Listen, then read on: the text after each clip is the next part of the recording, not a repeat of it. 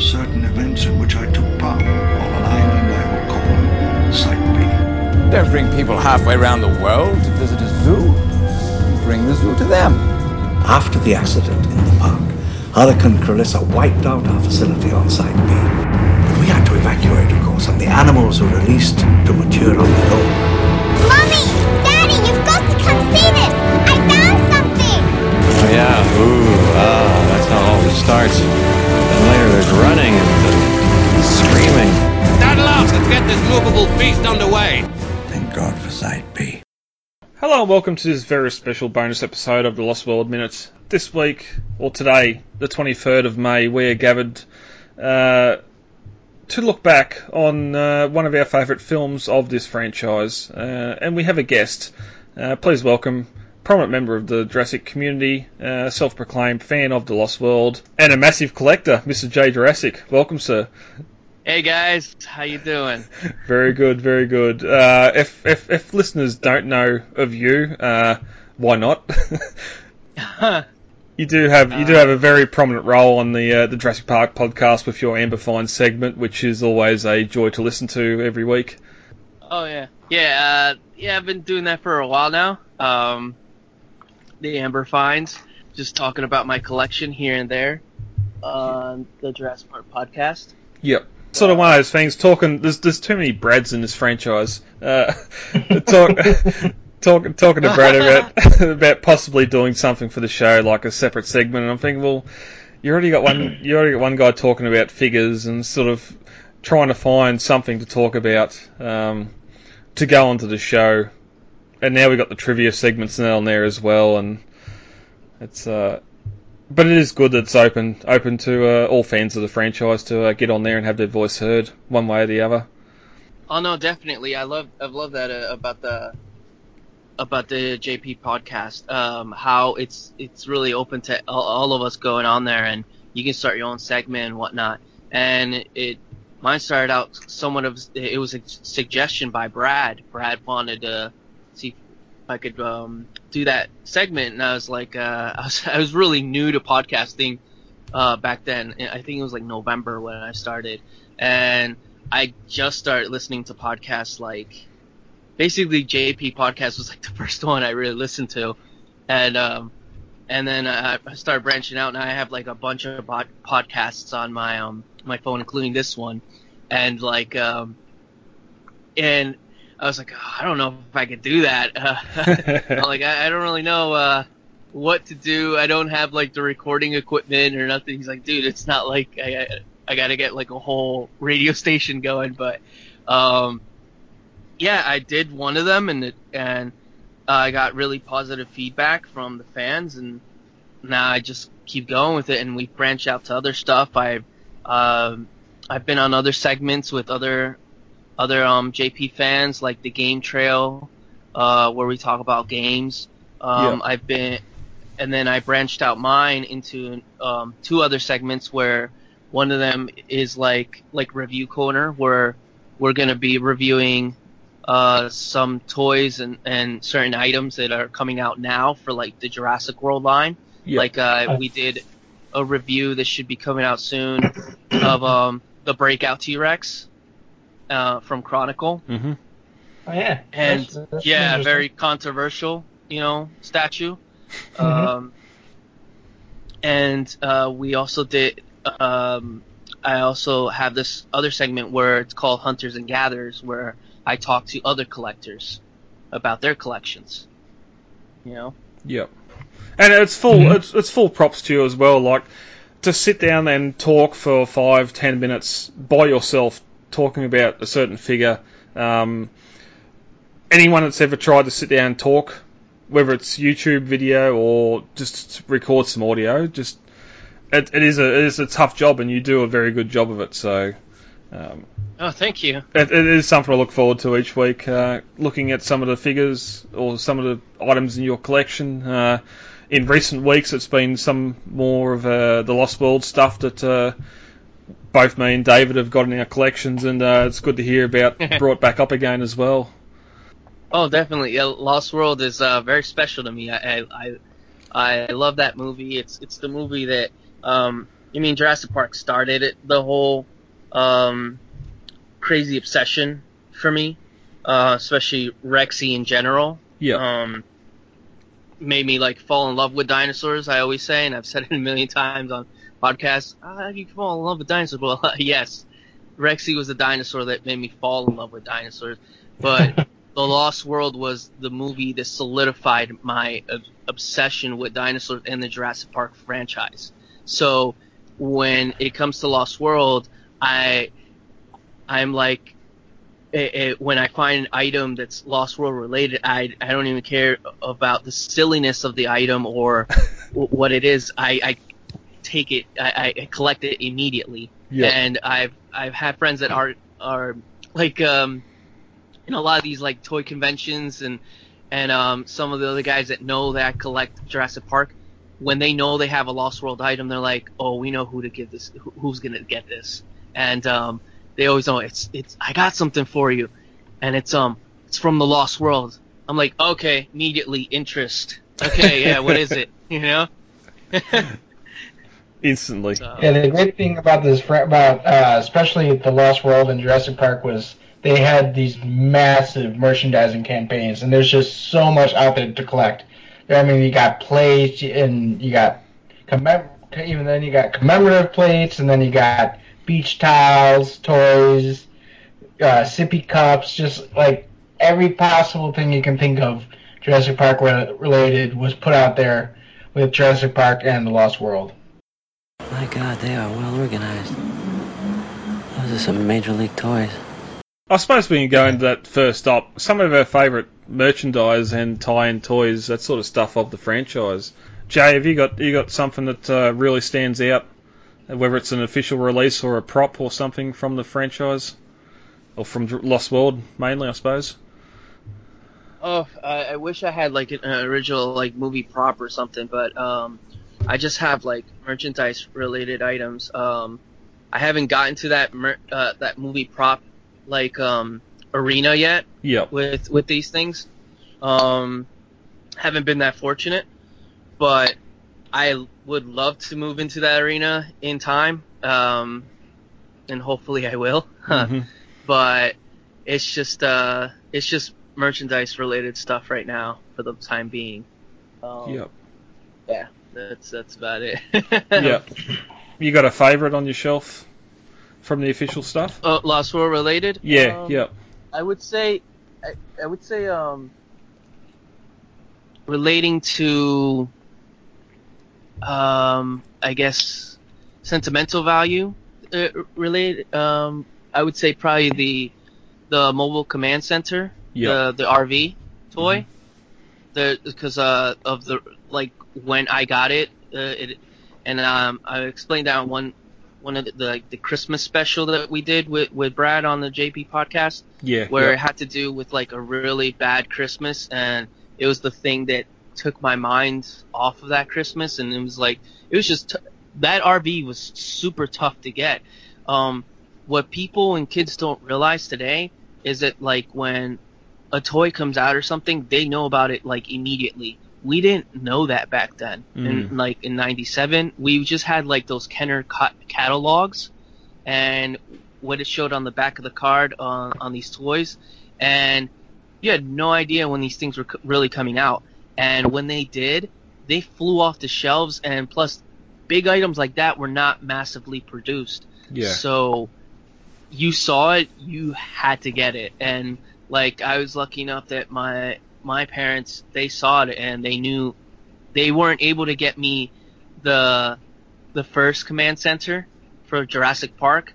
So they were like, well, we're going to get them this one. And just like that Christmas was really bad when I got that, and I was able to actually open that gift early and take my mind off from like the really bad Christmas that was going on and be able to play with that item.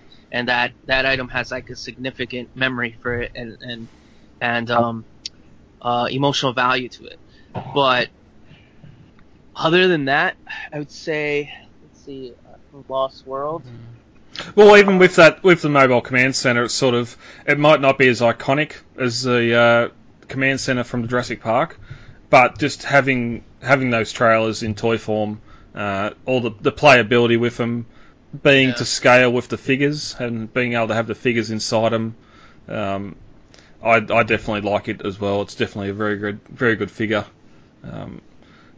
I got mine later on second hand on eBay, but it was in its box, and the box is in great condition, so I can't complain nice. there. Nice. I wish I still had the box. I don't have the box anymore. A lot of my items like that, like toy-wise, they're out of box. I have a lot of box stuff, but a lot of it is out of box because I actually played with these items. A lot of them have like these memories attached to them. Yeah. I think it's like going towards JP3 and, now Jurassic World that don't have that, like, that sentimental value, really. Like, there's no, I'm not, I'm not buying these Jurassic World items and sitting there and playing with them. I do take them out of the box sometimes and just like, there you go, and like put them on my desk. Have a little scene fighting, like the Indominus fighting the Stomping Rex, but yeah. Yeah.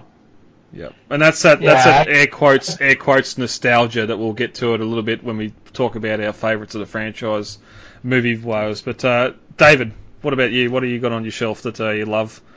You have outfits. Oh my God, I do actually. I've got not prop replicas, but like the original same make and model as some of the props, like in some of the costumes. Wow. But my favorite toy, I'm gonna break it up here into two segments: favorite toy and then favorite sentimental toy. My favorite toy was and always will be the Thrasher T-Rex, just because for me that was the T-Rex. It looked just like the T-Rex in the movie. Had the face, had the body shape, it was the T-Rex. And so I didn't have one when I was a little kid. But my friends and my cousins had one, and so each had one. And so I would always just go over there when we play dinosaurs and we play Jurassic Park, and so the Thrasher T-Rex was always the toy that I loved the most. Mm-hmm. But my favorite sentimental toy would have to be the Cyclops Raptor, because that was the first Jurassic Park toy I've ever gotten, and I still have it. And the paint is rubbed, it's faded, it's got bite marks on it, but it's been through so much. But I love it because it shows that it has that history to it. It shows that it was a kid's favorite toy. Yeah. But I'd have to say that my favorite thing wardrobe-wise in my collection of my prop collections, because I have a Kubra Leisure Time that I modded up to look like Roland's hat. I have a Willis and Geiger Hemingway jacket that was the same jacket Roland used in the movie. And I have a Willis and Geiger rucksack that was Sarah Harding's Lucky Pack. Your Lucky Pack! Oh my God, you have that? Yes, I do. Not the actual product, but it was, it's the same make and model as Sarah Harding's Lucky Pack. Wow. That's amazing, dude. That's amazing. Yeah, that's probably my favorite one that I got, because I loved the idea of a Lucky Pack when I was a kid. And so it's honestly one of the best, it's actually the best backpack I've ever owned. Yeah, I ended up making my own, because I saw like those backpacks go for like so much money and they're so difficult to get, and I was like, okay, I can't throw money like that right now. I'm like, all right, so I ended up getting some like greenish looking rucksack. It's not exactly to the T looking like that one, but I ended up just making that and making it my own. I added all these patches onto it. I added this one patch that says "My Lucky Pack," and it has like it's like the shape of Isla Sorna. Oh wow! And I sold all those in. I got Jurassic Park patches on there. Got Lost World. Got my logo, J Jurassic. I have my cat's Cheetosaurus Rex logo on there. You know what I mean? I took that pack to that Jurassic Park meetup. I mean, a Jurassic World meetup. Yep. And everybody knew instantly who I was because of the Lucky Pack. Well, even going with that bit of a darker green colour in the material, you could always say, well, this is more of a Richard Levine backpack than a Sarah Harding backpack. Also, That's true. That's true. Yeah. Everyone did ask where the hole was, because you know how Sarah has like a hole in the lucky. I was like, I don't know if I want to put one in there right now. Yeah. It's a good pack. Like I put so much stuff in that thing that I could carry so much, and I'm like, I don't really want to. I want to actually be able to use it for like conventions. Yeah, yeah. Let's not put a big hole in the middle of it. Oh, but the amazing thing with these costumes, though, is you watch them on screen and they look a lot heavyweight fabric than they actually are. Roland's jacket, for example, it looks like it's a kind of like a heavier kind of cotton cloth. It's not. It's super lightweight. Same with Sarah Harding's Lucky Pack. It has this look to it that it's this tough, heavy fabric, when it's not. It's honestly featherweight. It's an interesting thing too, where you sort of look at the costumes for some of the major characters. They're going there paid by InGen, so they're going to be wearing the most sort of the expensive safari gear or whatever else to go to the island, which makes it hard for us poor collectors to go after those costumes as well. It's not like Jurassic Park where we just got Laura Dern wearing some denim jeans and jacket, or Sam Neill wearing his denim as well. But yeah, that whole safari look just gives it that special feel, Lost World, you know? Yeah. Yeah, definitely. So it separates it so much. Those movies are so different with each other. Yeah. Anything else from the toy aspect you want to talk about? The Bull T-Rex. We could talk about that. Oh yeah. Yeah. Yep. That's got to be. I guess if I would say my favorite sentimental one would be the RV. My favorite one would be the Bull T-Rex. You know, I do love the Thrasher. Don't think there's no love for the Thrasher, but the Bull T-Rex is the one that I saw some kid had at school, and I'm like, oh my god, I need that T-Rex. Where did you get it? And like, I actually wasn't able to get it when I was a kid. It was super difficult to find. I had my parents go to like 5 different Toys R Us around here in Jersey, and just knowing that like this thing could like eat the humans like whole, I was like, oh my god. So like I wasn't able to get him as a kid. I got him actually like I think like 7 years ago off of eBay. I was able to actually get him. And I got him for like a really good price.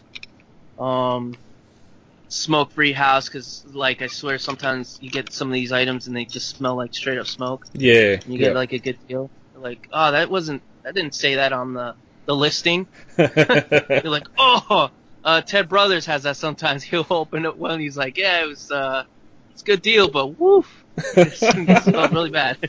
Yeah. Yeah. Well, I feel like a bit of the bench warmer here, because I had a couple of Jurassic Park figures when I was young. I was 10 at the time when Jurassic Park came out, and by the time Lost World came out, I'd sort of moved on to high school, and I was there opening week for the Lost World, but I didn't buy anything from the line. I was sort of out of buying stuff or getting my parents to buy stuff for me. It was only probably the last 10 years where I started going back and sourcing all this stuff, and I actually like some of the Matchbox sets that come out that tied in with it. More so some of the village or the town play sets that sort of come out with them as well. Oh yeah. Oh yeah. Just like the gas station and the I don't know what it needs to be, a parking structure on Sauna, but hey, we got a play set for it. But Yeah. a lot of that Matchbox stuff I've still got that's sealed in box. I've got some loose stuff here that the young fella plays with from time to time, but it's a wide range. There's a lot of stuff in the Lost World figure range. Yeah, definitely.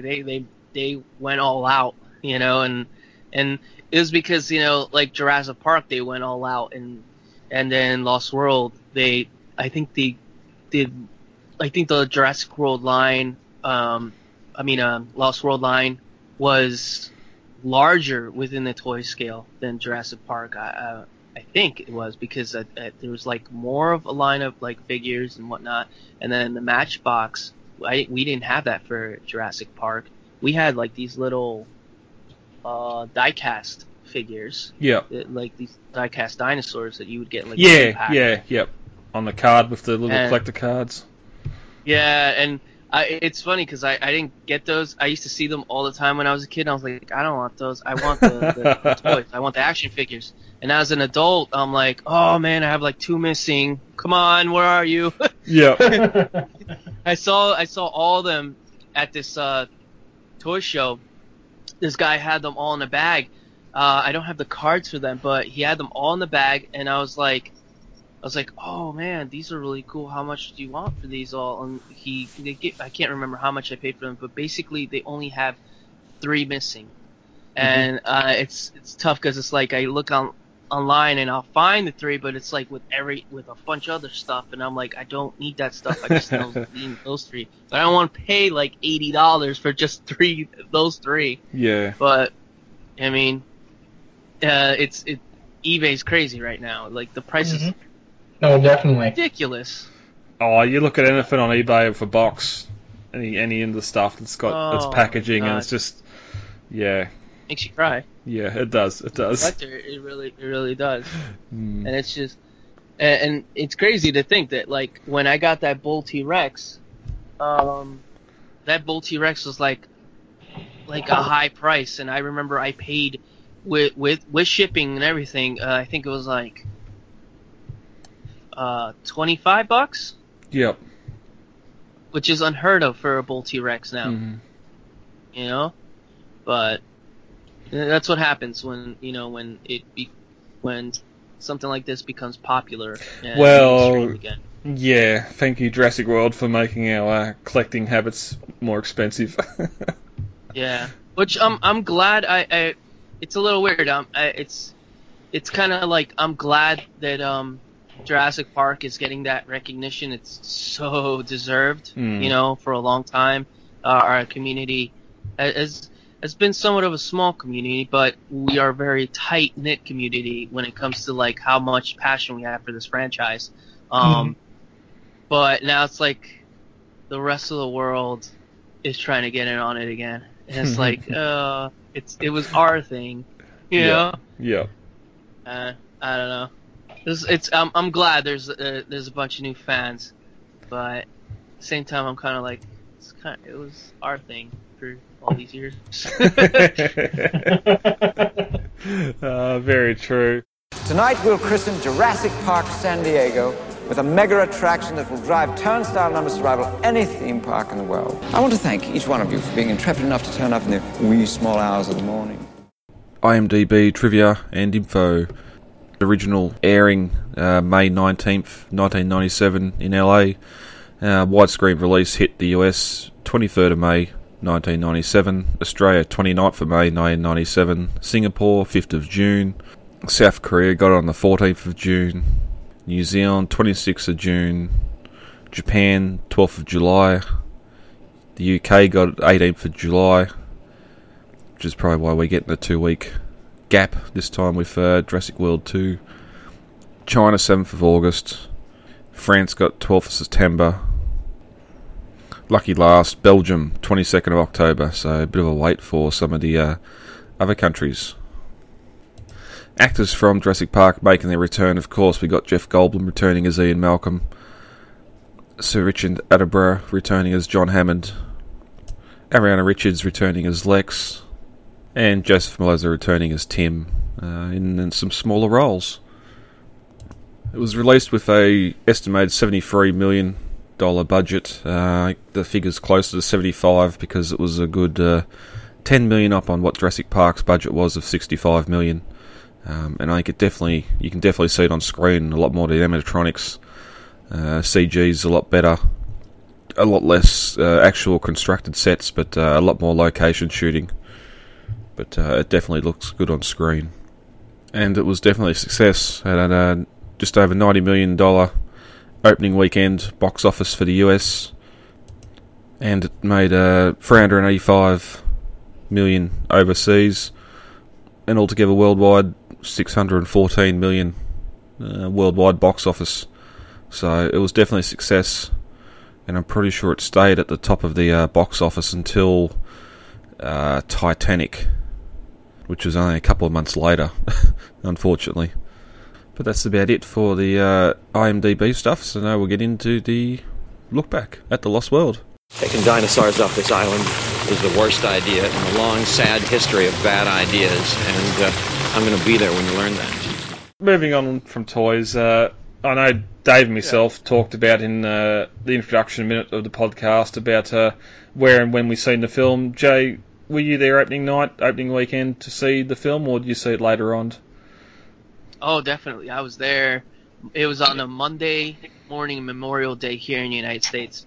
And I remember, like, begging my uncle because he wasn't able to take me to see the first one. I didn't see the first one in theaters. Yeah. I saw it in a tiny, small, like, 13-inch TV in my cousin's bedroom when he got it before me because it was his birthday. And I remember the other day I was talking about that, and I was like, I can't remember why my cousin Brian got it before me. And I remember my grandma had bought me the tape, but she didn't want to give me the tape before him because it was exactly his birthday when it came out. Because I think Jurassic Park came out October 24th or 25th, and his birthday was right around there. I think it's 25th. And that night when we got home, my grandmother had the VHS for me. She's like, so I had it already, but she had to, give him tape first so that he didn't feel bad, So I saw the first one in the tiniest TV ever, and it was awesome, but I would have much rather seen it in the big screen. But with Lost World, I was bothering my uncle all week, and I'm like, "We're going, right? We're going." And he's like, "Yes, we're going," because he had read the book, and he had actually let me borrow the book. And I actually read the book for like a book report, and I didn't know how long and how awesome Crichton's writing is at a kid that's like in 4th grade. Yeah, very true. And so we were there. We went to this theater that's now at Best Buy in around my area. Yeah, they switched it all up. And, Progress. Yeah. And the line there when we got there, I remember seeing my uncle's face. My uncle's face was like, "Oh my god!" The line went around like twice around the theater. It was crazy. We were waiting we parked our car in the parking lot, and basically we got out of the car and got in line because the line was coming out into the parking lot. So it's like, yeah, it was nuts, and it was just like the anticipation was crazy. I remember getting into that theater and just watching this film and just being in complete awe of it and happy to be able to see a Jurassic Park film on screen. And I loved the film. My uncle was like, "Oh, it's very different from the book." And at the time, I hadn't read the book. Like, I was going to read it afterwards. So I didn't know what he was saying. Like, I had kind of run through the book or whatever, but I hadn't read it. I read it after I saw the movie. Yeah. So he was like, "Oh, it's very different from the book. There's some scenes, I was like, "Oh, okay." And he wasn't a fan of like the San Diego scene, which I know there's a lot of people that aren't a fan of it, but I love that scene. Mm-hmm. That actually made the movie for me. Yeah, no, agreed. And that's one thing too. Like, I'd seen the book before. I'd read the book actually before seeing the film, and watching it on screen, it sort of didn't really. I didn't really dwell on the fact that there's stuff here that's not in the book. Going in, looking at some of the promotional artwork or promotional photos with Ludlow and crouching down beside the compy in the cage and stuff like that, I'm thinking, well, okay, is that Richard Levine? Has he got a compy in a cage? What's going on here? Trying to piece together how this novel's looking in these production photos. But once I actually got in there and watched it, it was probably a few days afterwards where I sort of sat there and dwelled on it and gone, okay, this was different, that was different, and as you said, definitely the San Diego sequence at the end there, which again, Dave, you and I have talked about how much this franchise needs to have dinosaurs on the mainland. It was natural progression. It needed to happen. It's a pity it was a sort of a little bit of a tacked-on thing at the end of The Lost World, but it was definitely good to see a T-Rex rampaging down some city streets. Yeah, and we always get that comparison to Godzilla and whatnot, but everything's always going to be compared to something else. Exactly. Even Spielberg like made fun of it by having a bunch of those guys. They were saying it. I think they were Japanese, and they were running away, and they're saying like in their native language, we ran away. We left Japan for this or something. Yeah, this is why we left Japan. Yeah, exactly. So it's hilarious. Like he knew he knew people were gonna relate it to that, and he made a joke about it. Yeah. And I mean, I was just like happy as hell as a kid to see something like that, because you kind of see where Spielberg was going in the Raptor kitchen scene, where he was like, he even said it in interviews where he wanted to put in something that we see every day, but have dinosaurs next to it to make you feel like, no, you're not safe even in your kitchen from these things. So it was cool to see a T-Rex in the city just rampaging, because it's like, wow, that's what would happen. You know what I mean? If these animals got onto our mainland, they'd go crazy. And and in the time being, we would panic, because especially when people knowing, like, we've never knew dinosaurs were around, and then just all of a sudden wake up one day and just see one like next to your window, like that kid Benjamin. Yeah. I think I would react somewhat in the same way, not really scared, just kind of like, what the hell? There's a dinosaur in my backyard. Yeah. The Lost World definitely brought the idea of dinosaurs to the suburbs for me.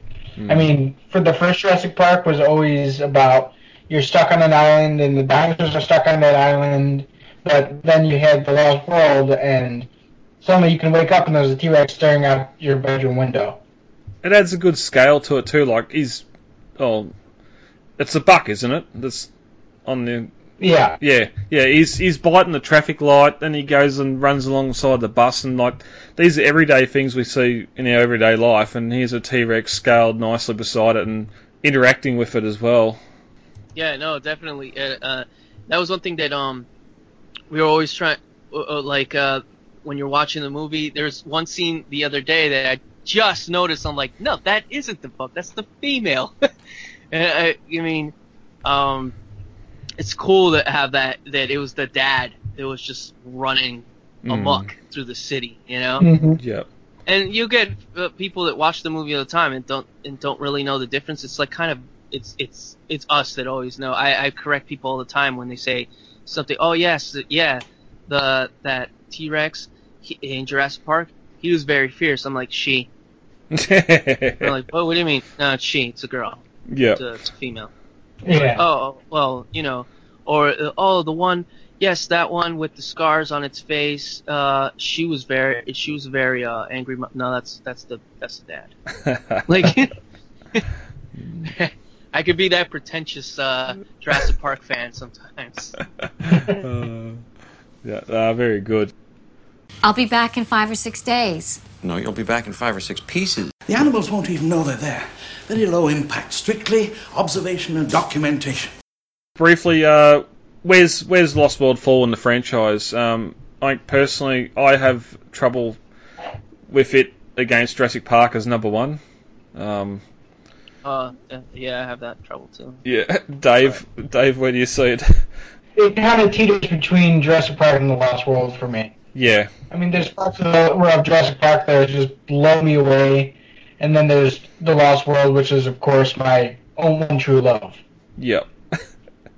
Yeah. I would have to say that Lost World is my favorite. Like, it's when I say that, it's not like it's a million miles away from Jurassic Park, like in the difference, but it is my favorite. I just love the movie, and I love Jurassic Park too, but Lost World, just everything that goes on that movie, just knowing that these animals were roaming free with no fences, and there's 2 T-Rexes, and T-Rexes are my favorite dinosaurs, and I know that's cliche and oh, you know, I mean, and a lot of people like T-Rex, but I really do truly love Tyrannosaurids. So, I mean, whenever the new studies are coming up with Tyrannosaurs, I'm always reading about them, and it like I said, Rexy in Jurassic Park was the reason, like the one that made me fall in love with dinosaurs as a whole. So having 2 of them, and then 2 adult Tyrannosaurs and 1 baby in it, and the movie showed that like dinosaurs were parents, and it showed that they worked in these groups, family groups, and it showed that they weren't these like savage creatures, and it also showed the savagery of man when we were trying to capture them, when they dropped that Parasaurolophus in that one scene, and that movie is just incredible, and just all the stuff that it throws in there, and I loved it for all those reasons. Like I said, one of my main reasons was it was going with the science of the day, and science of the day was they were starting to say that dinosaurs took care of their young, and that's why they advanced so much. They were on the planet for millions of years. We've been on the planet for what, like not like a smidget of time compared to them. 2 days. And we're like slowly destroying it. Yeah. I mean, I don't even know how long we'll still be here. I think dinosaurs are gonna end up beating us on like the timetable of Earth, you know? So it was just the movie as a whole is just amazing. And I have no idea why some people haven't seen it or that don't like it and gets the bad rap. I never. It's one very interesting thing, sort of looking at social media over the last, say, 6 months. Early on, a lot of, you get people, it's the one with the gymnast scene, or it's the one with the trailer scene, or whatever else, and that's about all people know. But sort of just the fans coming out of the woodwork, I don't know if it's just that seeing more people post about it with the anniversary coming up or whatever else, but it seems like more people are sort of coming out and saying, hey, yes, this is actually a good film. It ranks up there in the series with the original. And it's got some awesome pieces. Like, I still believe the score is better than the original. Definitely. And we'll get to that in a bit. But I think it just does that little bit more than what Jurassic Park does for the franchise, for the characters, for the animals themselves. Again, these are animals in the wild. They're not monsters that we see in Jurassic Park 3. They're just trying to survive. And we're there to interfere, and as Malcolm says, life finds a way. We fail. Seem like you have a shred of common sense. What the hell are you doing here? Somewhere on this island is the greatest predator that ever lived. Second greatest predator must take him down.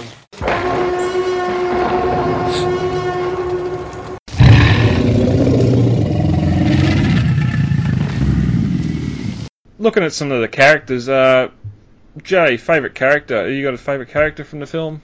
Out of the franchise, I would say Malcolm. Malcolm's my absolute favourite. But when it comes to Lost World, Malcolm is still my favourite. But out of that cast, I would have to go with Roland. I love his role. It was awesome. Definitely. Roland's my favourite too. I mean, he's just this great person. He's got great depth as a character. He's a noble person. As we see in the deleted scene, he defends that waitress from those hunters or just whatever. He helps people regardless of what they do to him. He's just a genuinely good person, and he's not afraid to show that. Yeah, exactly. And it's funny because I'm completely against all that like big game hunting. I'm not for that whatsoever, especially with endangered species. But within this movie, I think I'd become a hypocrite because I do love his character, and as much as I wouldn't agree him hunting down the dinosaurs whatsoever, just that knowing that like this guy is that much of a like crazy dude to go after a T-Rex, you know? Yeah. Like when he has that speech where he's like, You know what I mean? The second greatest predator must take him down. I'm like, man, this guy really has some screws on him that he's going after the male too, you know? So it's he's just an awesome character to be thrown into here. Yeah, and that's cutscene aside. When we get his first introduction, when the hunters arrive on the island, and he's talking to Ludlow about you can keep your fee. I just want the right to hunt one of the Tyrannosaurs. It's just you can sit up here, you can set up a buffet wherever you want. Just if you don't want to listen to me, I've gone on too many rich safaris with rich dentists that he's seen there. Listening to any more suicidal ideas. Okay. Vroom, there's that Humvee. That Humvee's not driving again after that scene. Yeah, definitely. That was crazy. This is as good a place as any for base camp. That's first priority after we're finished. I want it up and running in 30 minutes. That's half an hour. Understood? Over. Cancel that order. What? Why? This is a game trail, Mr. Ludlow. Carnivores hunt on game trails. Do you want to set up base camp or a buffet? Let's find a new spot, shall we? Over and out. Peter, if you want me to run your little camping trip, there are two conditions. Firstly, I'm in charge, and when I'm not around, Dieter is. All you need to do is sign the checks, tell us we're doing a good job, and open your case of scotch when we have a good day. Second condition, my fee. You can keep it. All I want in exchange for my services is the right to hunt one of the Tyrannosaurs. A male, a buck only. How and why are my business. Now, if you don't like either of those two conditions, you're on your own. So go ahead, set up base camp right here, or in a swamp, or in the middle of a wreck's nest, for all I care. But I've been on too many safaris with rich dentists to listen to any more suicidal ideas. Okay. Okay.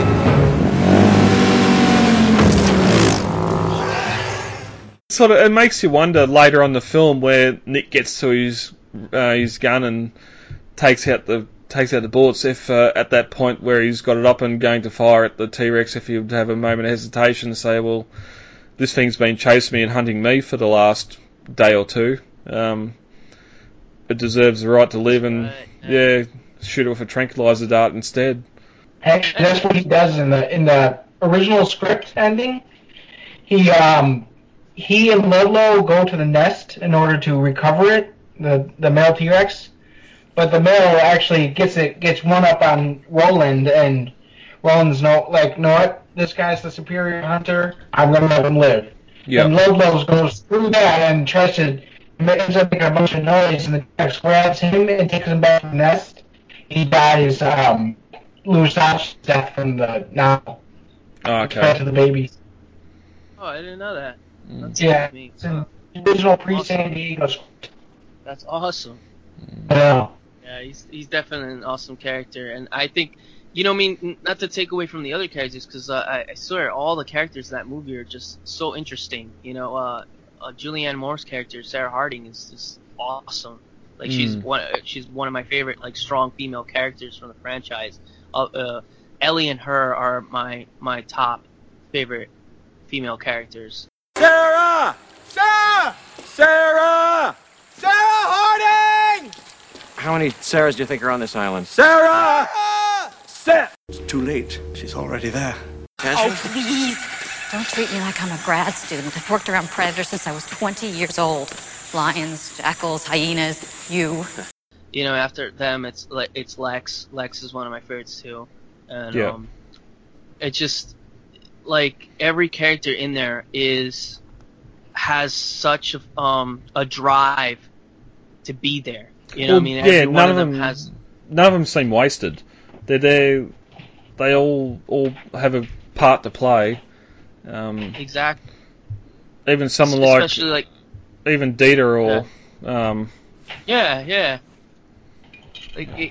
like Nick Van Owen, you know, his whole Nick Van Owen. Yeah. I did that without even thinking about it. You hear that for so many years. You do that because what is it? Especially that scene in the village. I think I've seen that scene apart from the movie as a whole so many times, because like I said in one of the last two Amber Fine episodes, I used to watch these videos and pause them and watch them and pause them because I like as a kid I used to build all these like sets and stuff. Yeah, you mentioned one a couple in Nigel's episode 98 of the Jurassic Park podcast that you'd actually made the operations building set, or it's like the building out of cardboard and that. Yeah, I used to make all that stuff when I was a kid. It was one of the reasons I also love this movie because that's when I actually started getting into like making my own dioramas and painting dinosaurs and getting more into and incorporating my love for art into Jurassic Park. And I mean, now it's just all over the place. Either I'm in, because I'm a tattoo apprentice, so I'm learning tattoo. That's what my career path is going towards. But I always wanted to work for like Stan Winston or do special effects or do concept art and whatnot. And so I have my career path of tattooist, but my passion in art is with dinosaurs and with Jurassic Park. I draw so much stuff Jurassic Park related all the time, and it stems from like this movie. Like I drew dinosaurs when Jurassic Park was around, but when this movie came around, I started like branching out my stuff. I started customizing the vehicles and coloring the dinosaurs, make them look more like the movie, because I always felt like it was cool what we got, but at the same time, I was like, why didn't we get it this certain color, or why isn't it this something, you know? Yeah. And I get it. I get how toy companies work now, but back then I wanted to make my own, and so I made these sets and stuff from like watching the VHS and pausing the VHS and pausing the VHS back and forth. So that Nick Van Owen scene, I've seen it so many times because the village had such this draw to it, you know, like this town in the middle of crazy dinosaur jungle, and it's like, what? And you're trying to realize what's going on there, who's working there, what are they doing there, you know? Mm-hmm. It's sort of a funny callback too to the Stegosaurus scene where Nick's yelling out Sarah Harding and Malcolm says to him, "How many Sarahs do you think are on this island?" Here he is, Nick Van Owen. How many Nicks do you think are on this island? Yeah, I always felt like he did that on purpose. Yeah. Yep. Yeah, when I was mapping the worker village for Jurassic Park Legacy, I only really started out with like a handful of kind of like crappy screenshots, and it was just me building off these screenshots, and it wasn't until I found the Sliders episodes that I was really actually able to start really getting these great shots of the worker village that I was able to start mapping it out. So, well, you can still find the map up on the Parkpedia, the Jurassic Park Wiki, and of course Jurassicpedia, which is the replacement for the Jurassic Park Legacy Encyclopedia. Nick Van Owen! Sarah Harding! How many Sarahs do you think are on this island? Do you want to go into favourite scene real quick? Yeah. My favorite scene in the Lost World, it's tough. I would have to say my favorite scene in the Lost World it's kind of a fight between three scenes. Two of them are T-Rex scenes, and one of them is a raptor scene. And I think you guys know which raptor scene, because it's like one of the most awesome scenes in the entire franchise. I don't think anybody's been able to get there with the raptors like this scene has. The long grass. Yeah. That scene that put fear in me as a kid to go anywhere near any long grass. And I always would say, like, I'm not afraid of I never was a kid that was afraid of dinosaurs, but that long grass scene made what could be in that grass. Like, knowing raptors were in the movie, what could be in that, like, these like, long grass areas, you know? Is there like crazy predators in there or whatnot? Either that one, like, I can't really say which is my favorite out of three, but I would say like the long grass, The San Diego scene, I love that scene. Especially when he's rampaging through the street and when he bites that that traffic light and he's like pulling it down, and then he hits that bus right into an old Blockbuster or Hollywood Video or whatever. And the trailer scene. Yeah. I love the trailer scene. Yep. You know? It's a lot of that stuff, like the bus in San Diego. It's all practical stuff working with a CG creature. Yeah. The trailers had the two T-Rexes either side of it on their gimbals and everything else, but it's still the physical trailer sitting there being rocked by these animatronics, and what they had to do to make that bus in San Diego implode on itself, jump up on two wheels. Yeah, I remember seeing something like that behind the scenes. They used to have this show for kids on like Discovery Kids back in the day. And it was like behind the scene of your favorite movies or something, right? Yep. And I remember I'd watch that show every Saturday morning, just waiting for them to talk about Lost World. Like, I didn't care what other movie was on there. when I'd watch, and there was like, because now you get to see like what's gonna be on next week or whatever. Back then you really couldn't, so it's like you kind of had to just wait. So I watch like the show, and it would say like, and I'd go through the segments, and then once I saw it wasn't really going to talk about Lost World, I'd be like, nah, I don't care. I think the only episodes that I watched fully through were when they talked about Independence Day, like how they made it, and Lost World. They finally got to the Lost World at one point, and I was so happy that when they showed that scene, they're like, oh, we used this bus and whatnot. It was just the bus scene. That's all they talked about, because it was like these little segments. They would show you one scene of the movie, how they did it, and that's it. Yeah. That's cool. And yeah, I can't remember what the name of the show was, but it was on Discovery Kids. It was like the special effects behind movies or something. I can't remember what it was called, but yeah. Hey, when the adult sees that it's us, once again with his baby, isn't it going to be like, you know, I think there may be some angry recognition. You need to head off now. Yeah, I gotta go watch Alien Covenant. I promised. You guys probably have seen on my Instagram, DC Villain. He's like my best friend. Yep. Yeah. So he's the one that's got me a lot of those Lost World stuff, like the puppets for my birthday. Yep. Nice. Yeah, he's the man. Yeah. All right. Lastly, one question before you do Sure, go. yes. If we're just about to hit the 20th anniversary, is there something Universal hasn't released yet that you'd love to see? We've just got the score redone, thanks to La La Land Records. But is there anything you'd love to see from the studio to celebrate the Lost World? Whether it's some more behind the scenes stuff or.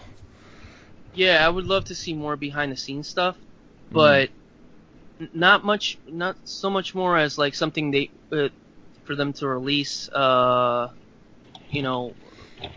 something like the movie related. The one thing that I have a little bit upset about or disappointed is that we didn't get here in the States. I know over there across the pond that they're having a Jurassic Park and Lost World like in a theater special. Yeah. But here I would have loved for them to release like the 20, being 20 years. They did the 3D for Jurassic Park, but they're not doing anything whatsoever for the Lost World, and it's kind of disappointing. Yeah, true. I'm very disappointed by that because I haven't seen that film in the theaters since '97. Yeah. I saw it when I was 97. I was a kid, so it wasn't easy to go. For me, it wasn't that easy to go to the theater as it is. I didn't really start going to the theater like frequently till I was a teenager with friends. But as a little kid, it was hard for my parents to take me to see a movie. They were very busy. Yep. Yeah, so I got to see that movie once in the movie theater. I didn't get to see it twice or three times like I've seen.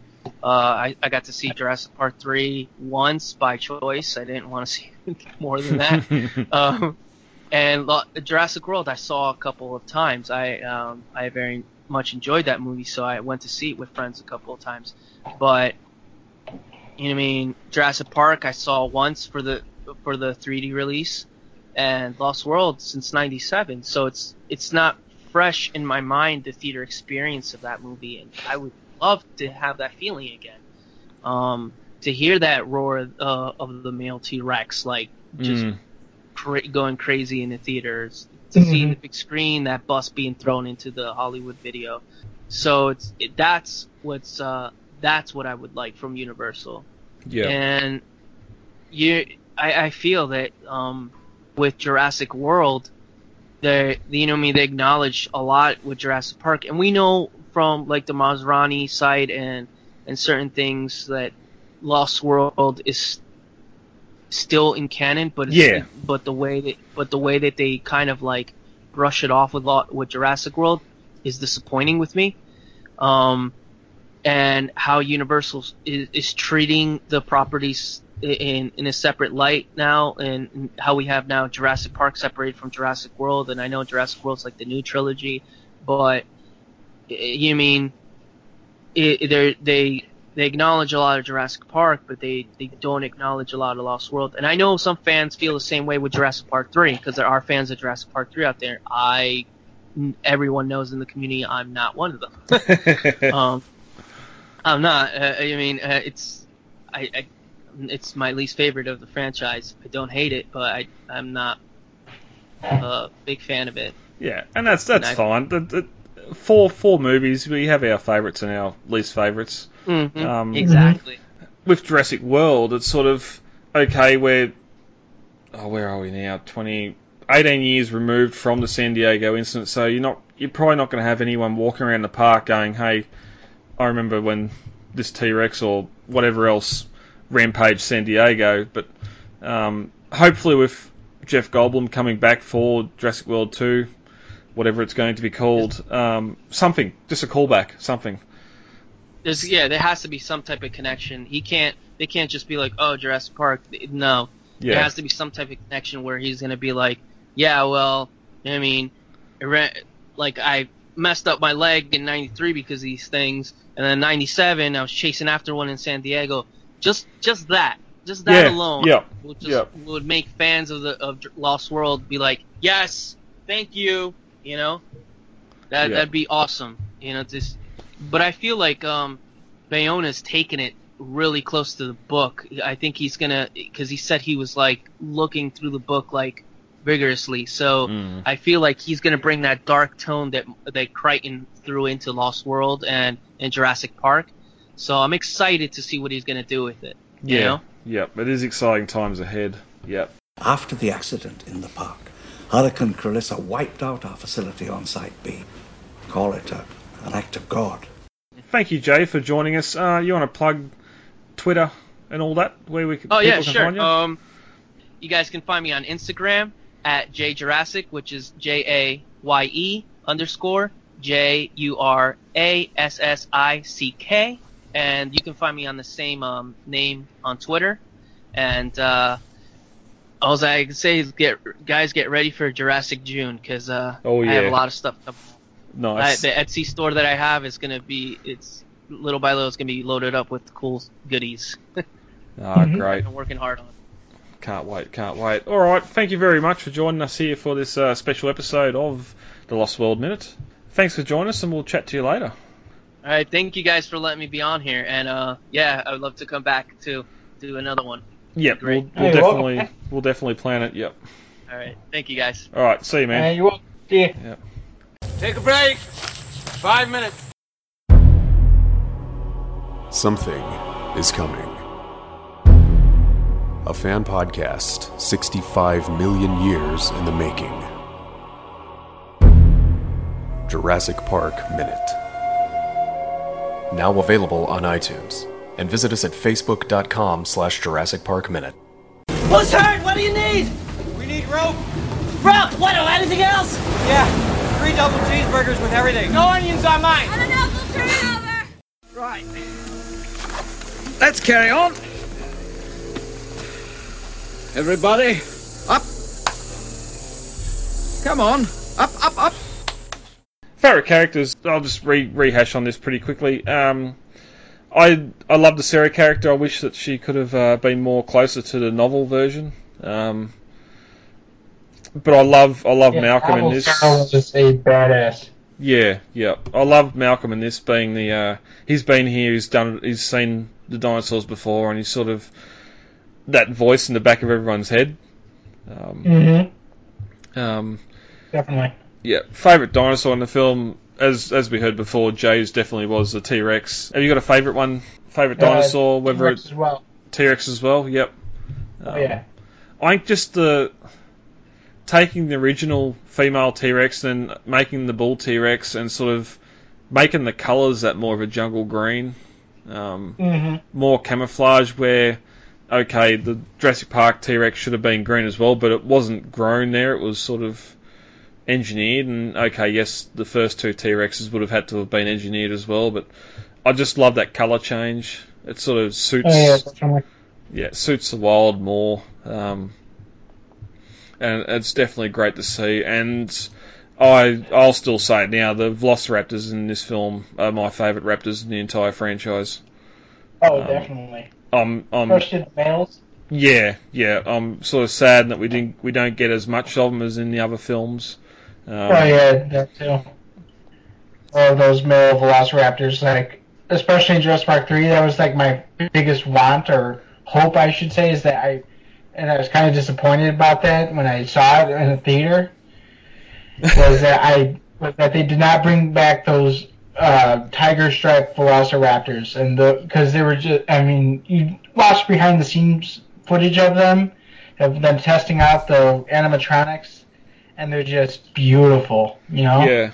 No, I haven't been really looking at the Chronicle busts, but I think the Raptor, the male Raptor bust, when they finally put one of them out, I think I'll be jumping on board with that, because it's just, I think more so because it sort of takes what we read in the original novel and finally brings it out into the film. I think also too because the animatronics are just so good.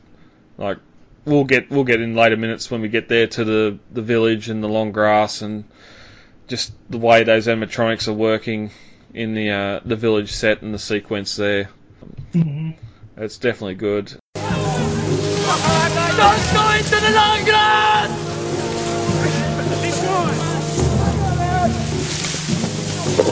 Not into the long grass! Favourite set piece or scene from the film? What's up there with your favourite scenes from the film? Jay, this is really hard, but for me, I have to say everything between the time of that temporary base camp on the dried up riverbed, then the T-Rex chase in the ravine, then and this is all my favorite scene, this entire sequence, and then the long grass, and then the worker village. It's that whole segment right there is just does it for me. Yeah, that's everything I'd ever want, and I just want so much more of that. You got the score playing, the track behind it, and then when you get to the worker village as well. But we're going to get into the score in a little bit here. But definitely the worker village, everything that happens there. I love the trailer sequence is great. There's some issues. I have some of the same issues with it as I do with the T-Rex breakout. Just Spielberg needing to take that extra cut in a couple of places, but and we talked about last minute too. The just the barge with the vehicles on it arriving on the island. Eddie and Malcolm having a little banter, and then the vehicles sort of trekking up the valley. I would love to see another 5 minutes of them going from that valley to the cliff top where they decide to make base camp. Maybe a tracking device in the trailer pointing into that section of the island where Sarah is, and they can go on foot to find her. But well, that was actually a deleted scene, and we'll get to that when we get to that minute. Yep. We can talk about that. Yep. Yeah, but my favorite set piece, my favorite set that they built would have to have been the temporary base camp or the worker village. The worker village is awesome, but I love that temporary base camp on the dried up riverbed. I mean, they do such a good job with the foliage. They do such a good job with making this set look like it's a real, actual on-location thing. Even though you can, nowadays with HD, you can kind of see the matte painting in the background that makes it look like they're on a ridge. Well, it was only other than that, it was only about a year ago where like set photos come out of that Hunter's Camp scene, and you could see the trees sort of stopped 20 or 30 feet off the ground, and it was just wireframe and the top of a set. And you realise that it's in a studio and not on location or outside. Like that waterfall. The camera pans across that waterfall as vehicles are reversing in and they're making camp. It just sets that scene off as being out in the elements. And it's just one of those little touches that works so well. Oh, definitely. I think I should tell you guys. Hammond told me these people might show up. I thought we'd be finished by the time they got started, but in case they weren't, he did send a backup plan. What backup plan? Me? Favorite on-location spot would have to have been the game trail, just because, I mean, I love how atmospheric it is. You got the redwoods surrounding the edges of it, and then you got this dusty plain, and the trucks are all driving around blowing up dust. You got dust flying everywhere, and then you got the dinosaurs kicking up dust themselves, and it creates this whole atmosphere of something that's wild, and it's just great. I remember when I was a kid, there was a cornfield next to me, and at the end, when the farmer was done with plowing up the corn, he would create up this dust, and I'd go out in the cornfield and I'd go fossil hunting and looking for dinosaurs because there was this dusty plain that had trees surrounding it, just like the Lost World. Yep. And I actually got to visit that. Half of it was filmed on a private ranch in Fieldbrook, California, and then half of it was filmed in Patrick's Point State Park in the Redwoods. And I've been to the Patrick's Point part of it in the Redwoods back in 2014. And it was really cool to be able to climb up on the same rock that Julianne Moore and Richard Schiff and Jeff Goldblum were sitting on, and be able to walk down this plane where they watched the vehicles. We got that great pan of the vehicles going along the edge of that cliff chasing the dinosaurs. Yeah, and it's one thing that I just love about this franchise. Places like that where you can actually go. They exist. Mm-hmm. They're not a green screen. They're not something else. You can go there. As you said, you've been there. The creek bed from the Stegosaur stuff as well, and Dita's Creek as well was all filmed there in the Redwoods. It's actually interesting to think about now with what we know about Jurassic World only having a month and a half of filming on Hawaii. Really, looking back at the franchise, Jurassic Park was probably the most filmed on the Hawaiian Islands, whereas it's been a bit of a steady decline since then. In the Lost World, you've got Caffey's Beach, which also doubled for the end scene with the T-Rex and the other dinosaurs with Life Finds a Way. You've got the barge arriving on the island where we're at now after minutes, and then the vehicles going up the valley. Then it cuts back to California with all that Redwood stuff, the game trail, the hunters, and then you get the trek, and the trailers going up the cliff. All that's in California. Then you've got a short segment of the survivors trekking through Hawaii, and then it's straight back to California again for in the grass, and the worker village set, and then everything else is suburbs of LA for the San Diego stuff. So there's not a hell of a lot of stuff that's actually filmed on the Hawaiian Islands for the Lost World, and it's just sort of you're on the opposite side of the country, but you've got those locations there, and you can go and just sit there and feel the dinosaurs ran down this game trail or stuff like that. It's just something little old me over here, down here in the bottom of the world, can't really experience. But yeah, I definitely loved the Worker Village stuff, and again, yeah, the trailers and the approach to the island.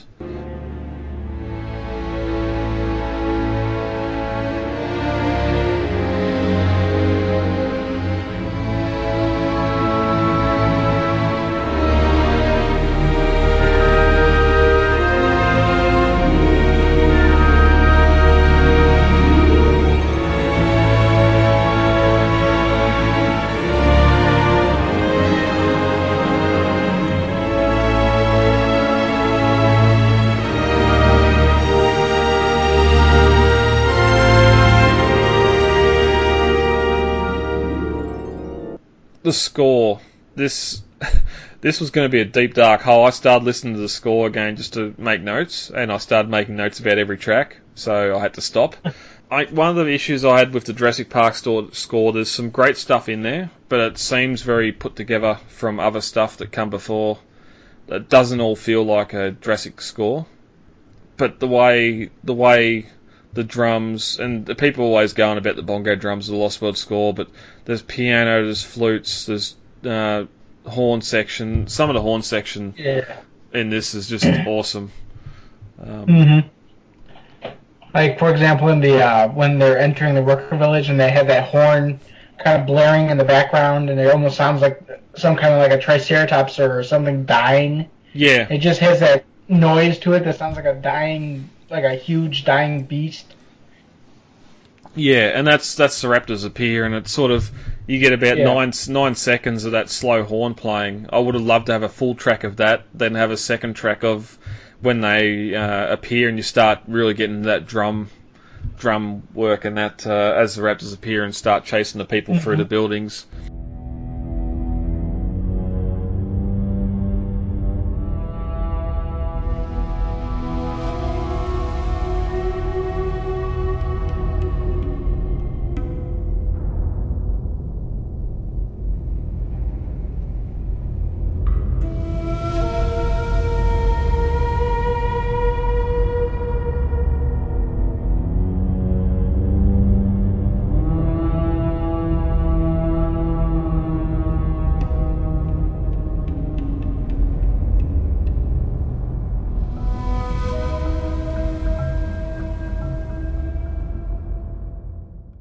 That's sort of starting there. When Nick goes into the village as well, you just get that slow music, sort of background eerie. And there's the sound effects. I'd love to get my hands on them. Just sort of, not chains, but just like old rusty things swinging in the wind and stuff like that. You just sort of get playing in the background. And you get it there. You get it earlier on with the Island's voice, which was the prologue on the original DVD.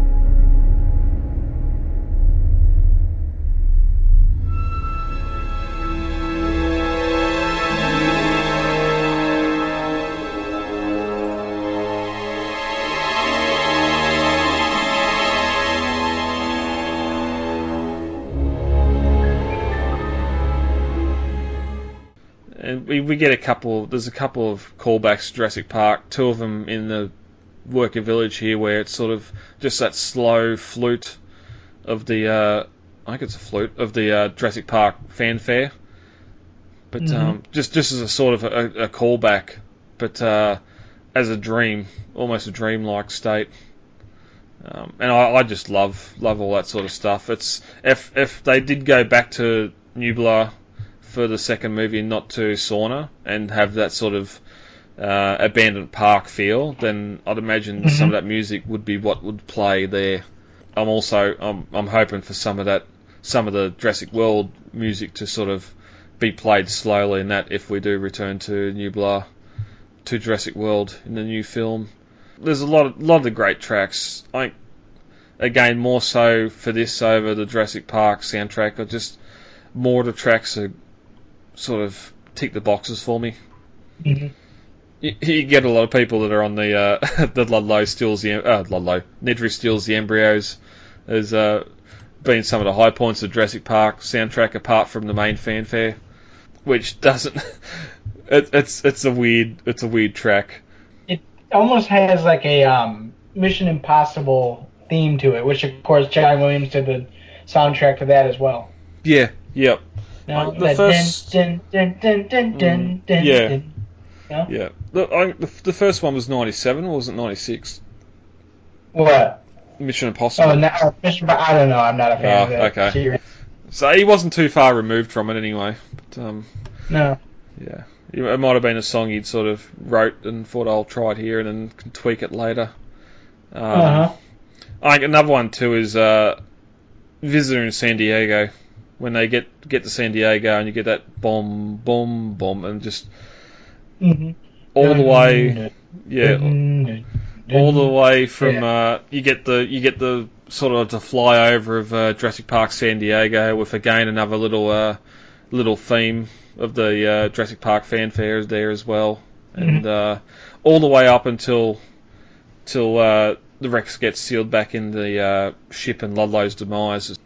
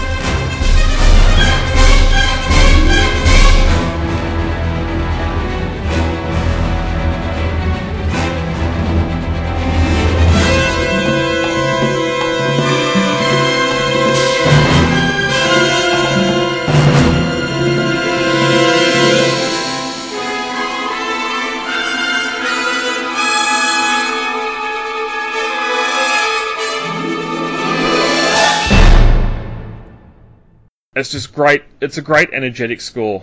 I just love it. It is. Yeah. Yeah, I have to say that besides the main theme in the first Jurassic Park, the two standout themes for me were the opening titles, the dun, and they got the drums and the choir going together there. Yeah. And then also Finding Dr. Malcolm, where it's Incident at Isla Nublar. It's the second half of that track on the soundtrack, but it's got this really fast-paced kind of like really tenseness to it that it seems something you'd find in The Lost World.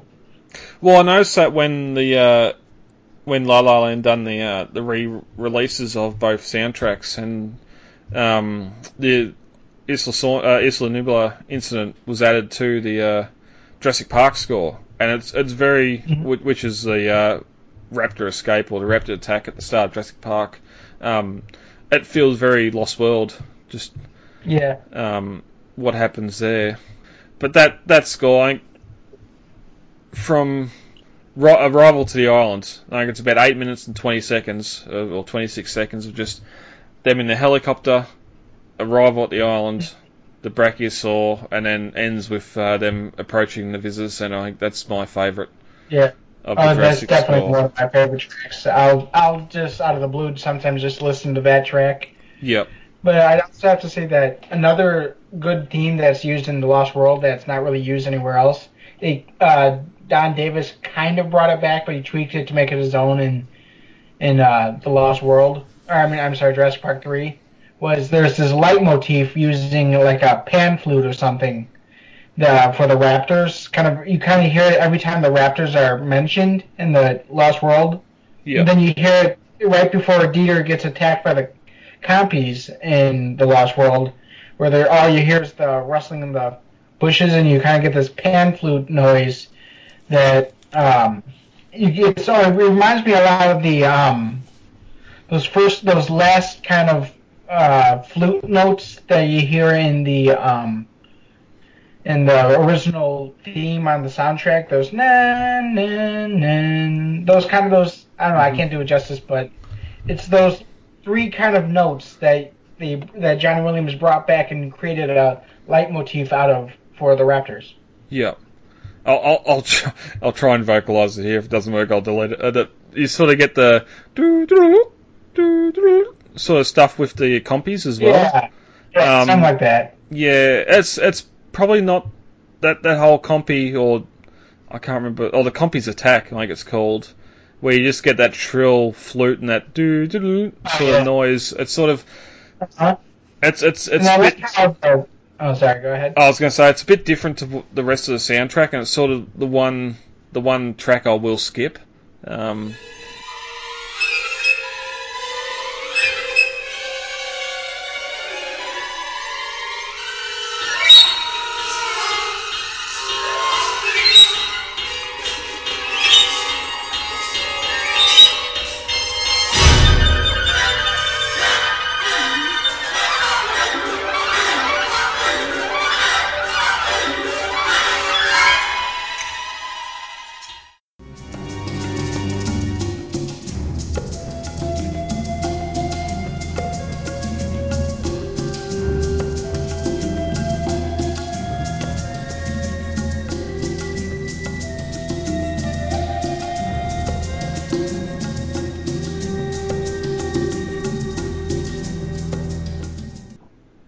Not so much of just disliking it. Just it's not as much keyed into the rest of the soundtrack. But I think it really works for the compies because the compies also have that kind of shrill shriek that they make, and so the soundtrack reflects that. And I think that's a really good leitmotif for the Compsognathus. And they're so small. How can they hurt anyone? Well, yeah, we're about to see that happen. Yeah. Yep. So, anyway, that's anything else on the score you want to bring up? We'll probably get to it more when we get to future minutes. Oh, something, and this was in the soundtracks. The Game Trail always has this deleted music that John Williams wrote but didn't make it in the movie. In the movie, it's just it's a remix of the Lost World theme, and I really wish that we would have gotten that on any soundtrack, because the only version I have of it is ripped from the movie.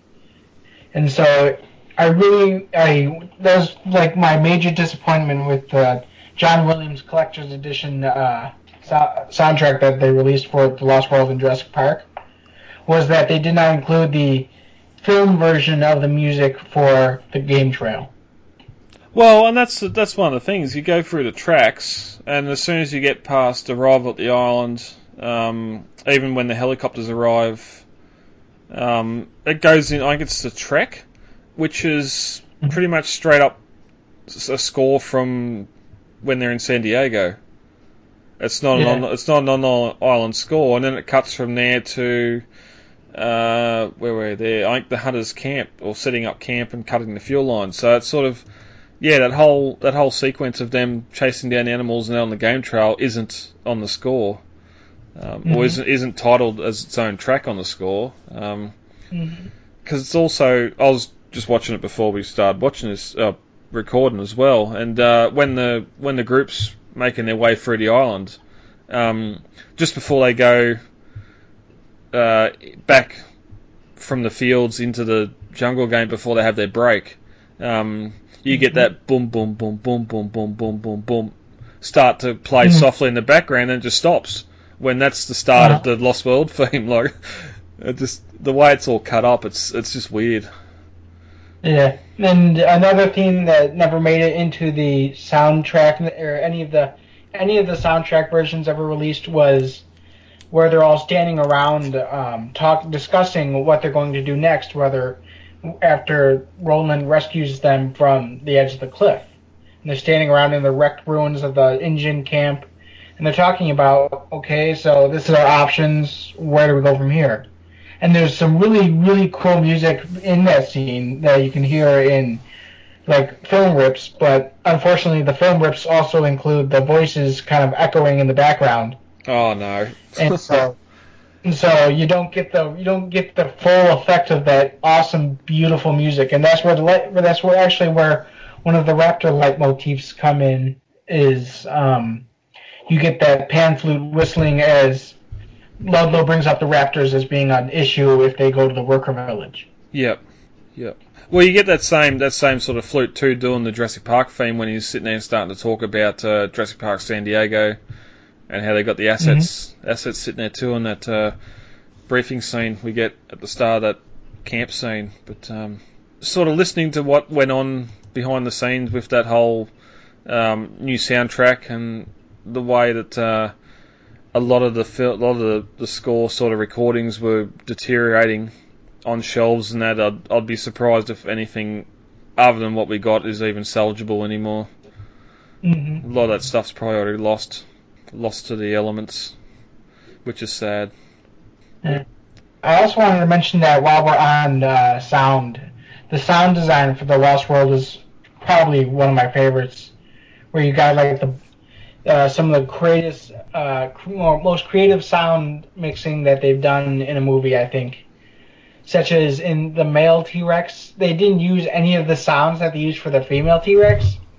I think they basically used some of the bass sounds, like I think they used the elephant, but that's about it. They recorded all like baby elephant-like sounds, according to Rosengrant, I think it was. Yep. Was the sound mixer. And he said that they used all baby elephant-like sounds, so they recorded pigs and boars and weird Costa Rican animals, and they mixed it into sounding this deeper, more gravelly, kind of more terrifying version of the T-Rex for the male.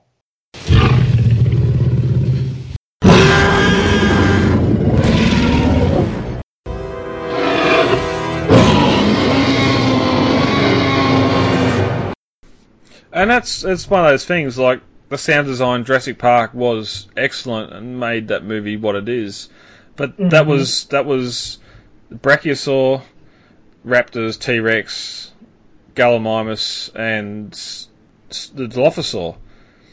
Where now you've got Stegosaur, you got baby Stegosaur, you got two T-Rexes, you got the baby T-Rex, you got the Raptors again, you got the Hadrosaurs and all the stuff on the game trail. Just again blowing it out of the park with what they went out to do.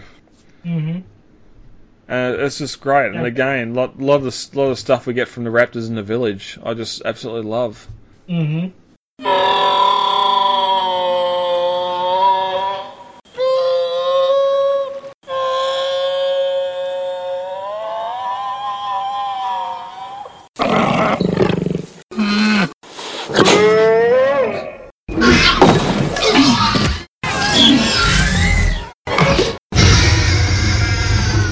And of course, the roar of the Triceratops as it trashes the camp.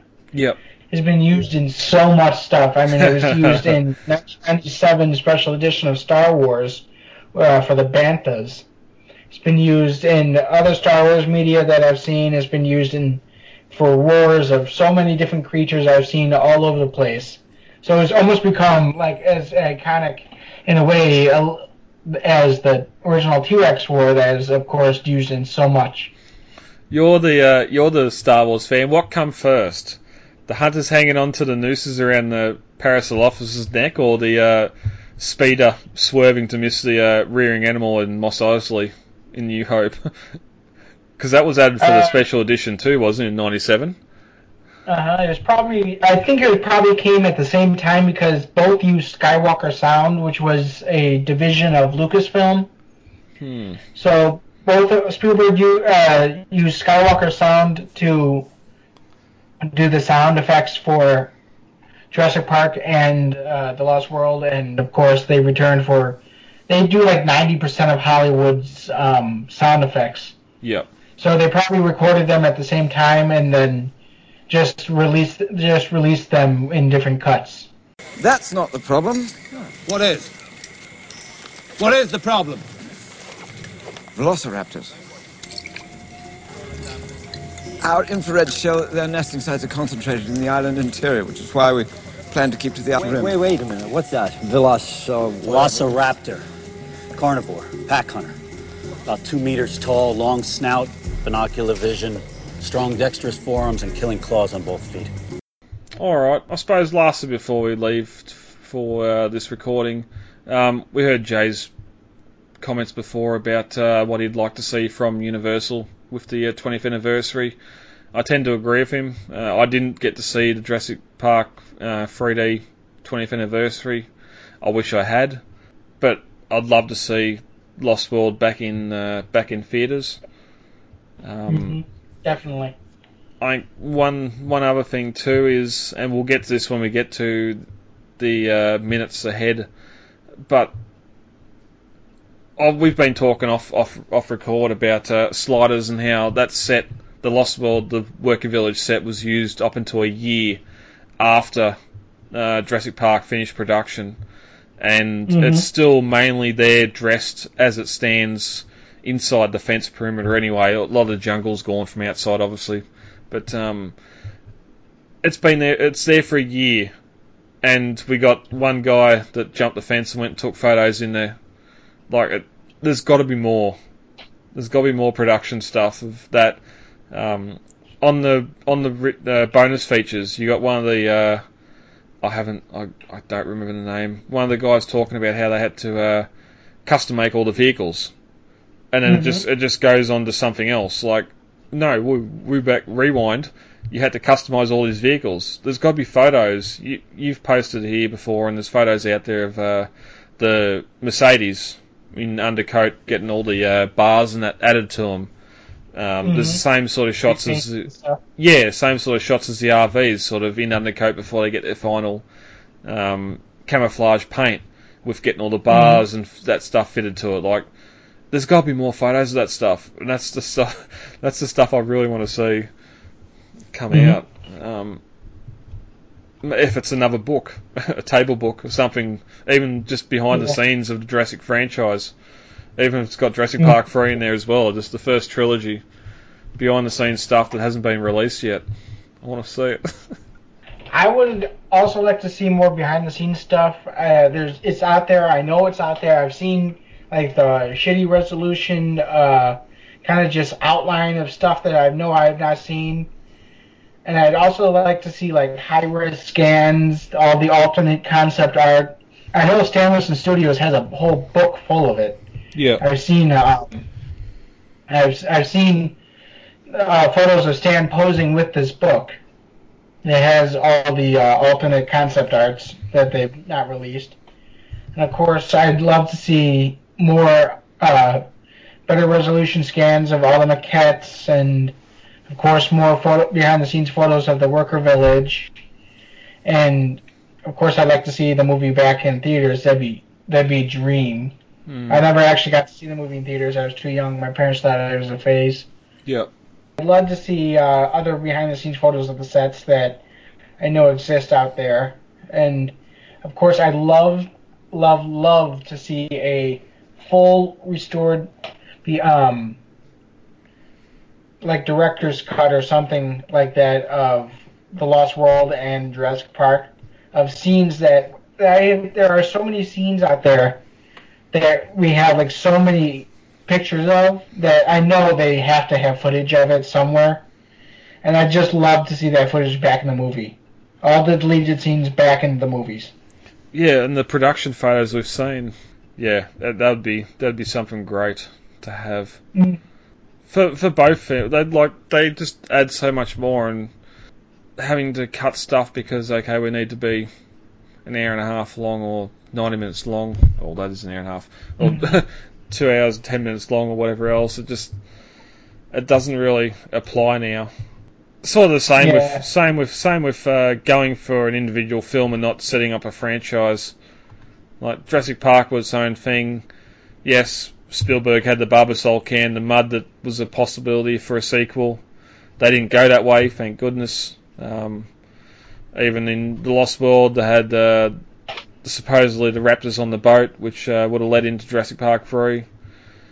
But again, that didn't happen, and it sort of brings the film down a little bit because of that. But yeah, just looking at the listing of cutscenes here on Jurassicpedia, I mean, we of course had the boardroom scene and the Mombasa bar, Roland and Ajay meeting. Yep. Those can be found on the DVD, and they often get cut back into the movie when they're aired on TV. But we also have an extended Hammond and Malcolm scene in Hammond's bedroom office, which we discussed. We have like 6 different shots of the gather of Ian Malcolm's team, of them actually setting up their equipment and discussing Sarah Harding before going out into the field and looking for her. And of course, I've seen in behind the scenes. There's a quick clip, and it's not in this listing here. I'm going to add it at some point here. There's a quick clip of Vince Vaughn's character Nick Van Owen asking, "Hey, should we split up?" And Ian Malcolm shoots that down automatically. He's like, "No, that's the worst idea." Yeah. And of course, there's the Stegosaurus escape run where we have deleted the scenes for. That was actually in the trailer. You can see Sarah Harding running away from the Stegosaurus and yelling, "Isn't it great?" And then there's more of Ian Malcolm and Sarah Harding lecturing each other about what they want to get from this experience.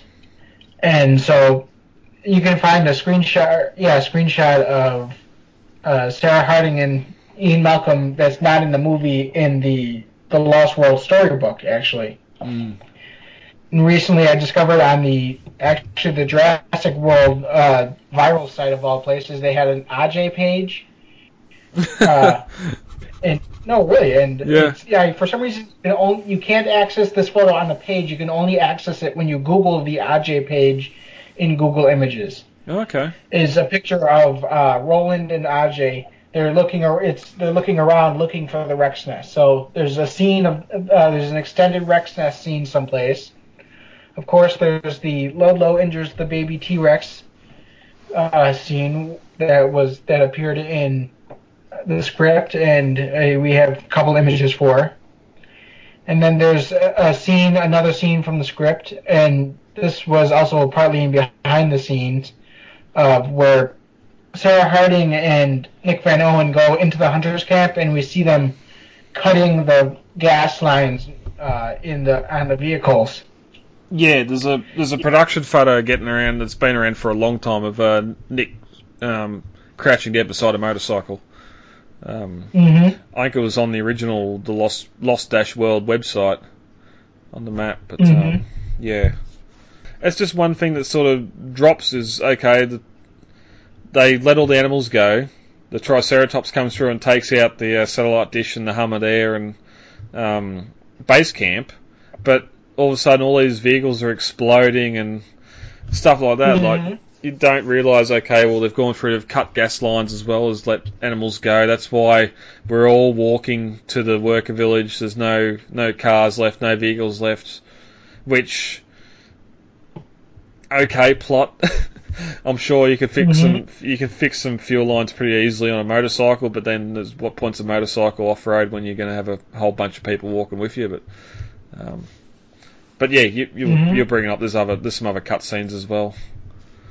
Yeah, and there's parts of the movie just reaching out there asking, connect me, I want to be complete. Yeah. They were just out there asking to be completed because for example, the Ludlow injures the baby T-Rex. Yeah, yep. You get the first shot of the T-Rex just kind of honking, the baby T-Rex honking for its parents.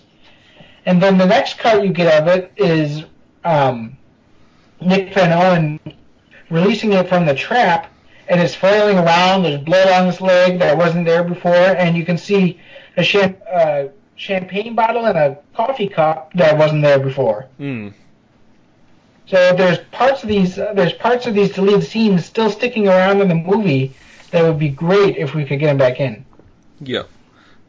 And sort of one of the big ones for me, and it's not really a deleted scene, it's more just early production stuff that they never went with, was the dead parasaur that the Japanese fishing boat pulls up into the net. Mm-hmm. Which we never really talked about in the early minutes, where that was going to be the star of the film, whether it replaced the cafe on the beach scene or what have you, but we know from the novel that Richard Levine was going down to Costa Rica because these things were washing up on the coast, and here we have a Japanese fishing vessel.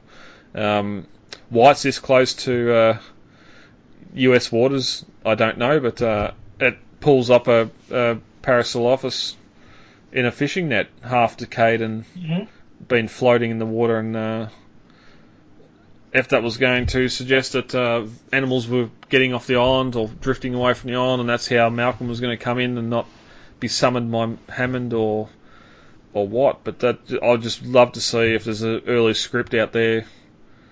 Even that, there's got to be a couple of different versions of the script out there, which I'd just love to read to see the steps they went through between Crichton having his novel and doing an adaptation of that, and then Kep and that coming in and rewriting it. Mm-hmm. But anyway, we could go on all night about this. Yeah, true. I think we're going to get to some more on-topic stuff as we continue our minutes. Minute 20 is just out. We're on Sauna, and it's time to go and see our first real dinosaur sighting after Cafe on the Beach. So, if anything else you want to bring up before we head out for the day? I just want to, since you brought up that Japanese fishing boat thing, I just thought it's interesting that we also get remnants of that left over in the behind-the-scenes footage. They have like a cardboard cutout of a Parasaurolophus carcass stuck in a net, and that's in the deleted scenes in the galleries for the production of The Lost World. Mm-hmm. And I also found it interesting that they actually ended up building it. That's how far it got. They ended up building the Parasaurolophus carcass, and they just ended up sticking it around various parts of the island. They stuck it in the T-Rex nest. I was going to say stuck it again in the Velociraptor nest. Yeah, I was going to say it's definitely in that T-Rex nest when they walk into it, and when you're seeing them, Roland and RJ from the juvenile T-Rex perspective, they're sitting there on top of it. And I don't know if it's actual flies or if they're CG flies or what, but just the way... Oh, is that all CG, is it? Yeah, because Roland, or Pete Postlethwaite, asked Spielberg, why am I going to be flailing my hands in front of my face? And Spielberg responded, because we're going to add CG flies in, and you're going to look silly if you don't wave your hands in front of your face. Wow, because just watching that scene now on the video, there's so many flies in there, and it's understandable. You're in a tropical environment and all these carcasses around. It's a wonder the baby T-Rex isn't getting carried away by flies as well. But no, it's good. Just little stuff like that. It's great to see. We'll get to that stuff in future minutes. So. All right, thank you, David. A big thanks to Jay Jurassic 4 coming on as well. He had to get out of here a little bit early, but it was definitely great having a third perspective on the film on board as well. as I said earlier, it's just great with the 20th anniversary. So many people talking about the film again. It's been a bit sad looking at these groups on Facebook and Twitters and everything else bringing up Jurassic World this, Jurassic World that. Well, hey, there was another trilogy out that came out a long time ago, and it, personal opinion here, that it was far better than what we've got after it. But yeah, so David, you and I are both working behind the scenes on Jurassicpedia, the spiritual successor to Legacy. Mm-hmm. It's going live on the 23rd for the anniversary of The Lost World, and we're hoping to get a lot of work done on it. We're currently doing the costuming guides on we have a art forum for the Pedia, where users can share like their creative side and post like fan art, fan fiction, and we're putting together a costume guide for the movies, and currently we have Roland, Sarah Harding, and Alan Grant. Very nice. So that's going live now, as you are hearing this on the record. Yeah, it's Jurassic-pedia.com, I think. Let me check. We better get this right. Jurassic-pedia.com. All right, and we're working hard to build that site up. It's just online resource. Encyclopedia, just like you guys had with Legacy. Mm-hmm. There is the forum there that some of the members are looking after. So yeah, come on over. As we said, as we're talking in the episode, we're all part of the Jurassic Park community, and we're all friends here. So this is just another place to come and hang out and share everything you know about Jurassic. Mm-hmm. Thanks to Jay for doing that, and all his stuff. As he said, you can go and check me out on Twitter and everywhere else. Dave, thank you for coming back on with me, and we'll reconvene in a week's time for minute 21:22. All right, sounds good. All right, see you later, guys. See you later. Well, half an hour from now, John Hammond's dream, reimagined, will come true. For 1/100th the cost of building a destination resort thousands of miles away. I believe I've spent enough time in the company of death. All right, guys, let's get the hell out of here. What's everybody looking for? Tonight we'll christen Jurassic Park San Diego with a mega attraction that will drive turnstile numbers to rival any theme park in the world. St. Beans to be a theme park, but a research station. This was where we did the real work. What do you think you were going to document? What do you think you were going to see? It is absolutely imperative that we work with the Costa Rican Department of Biological Preserves to establish a set of rules for the preservation and isolation of that island. These creatures require our absence to survive, not our help. And if we could only step aside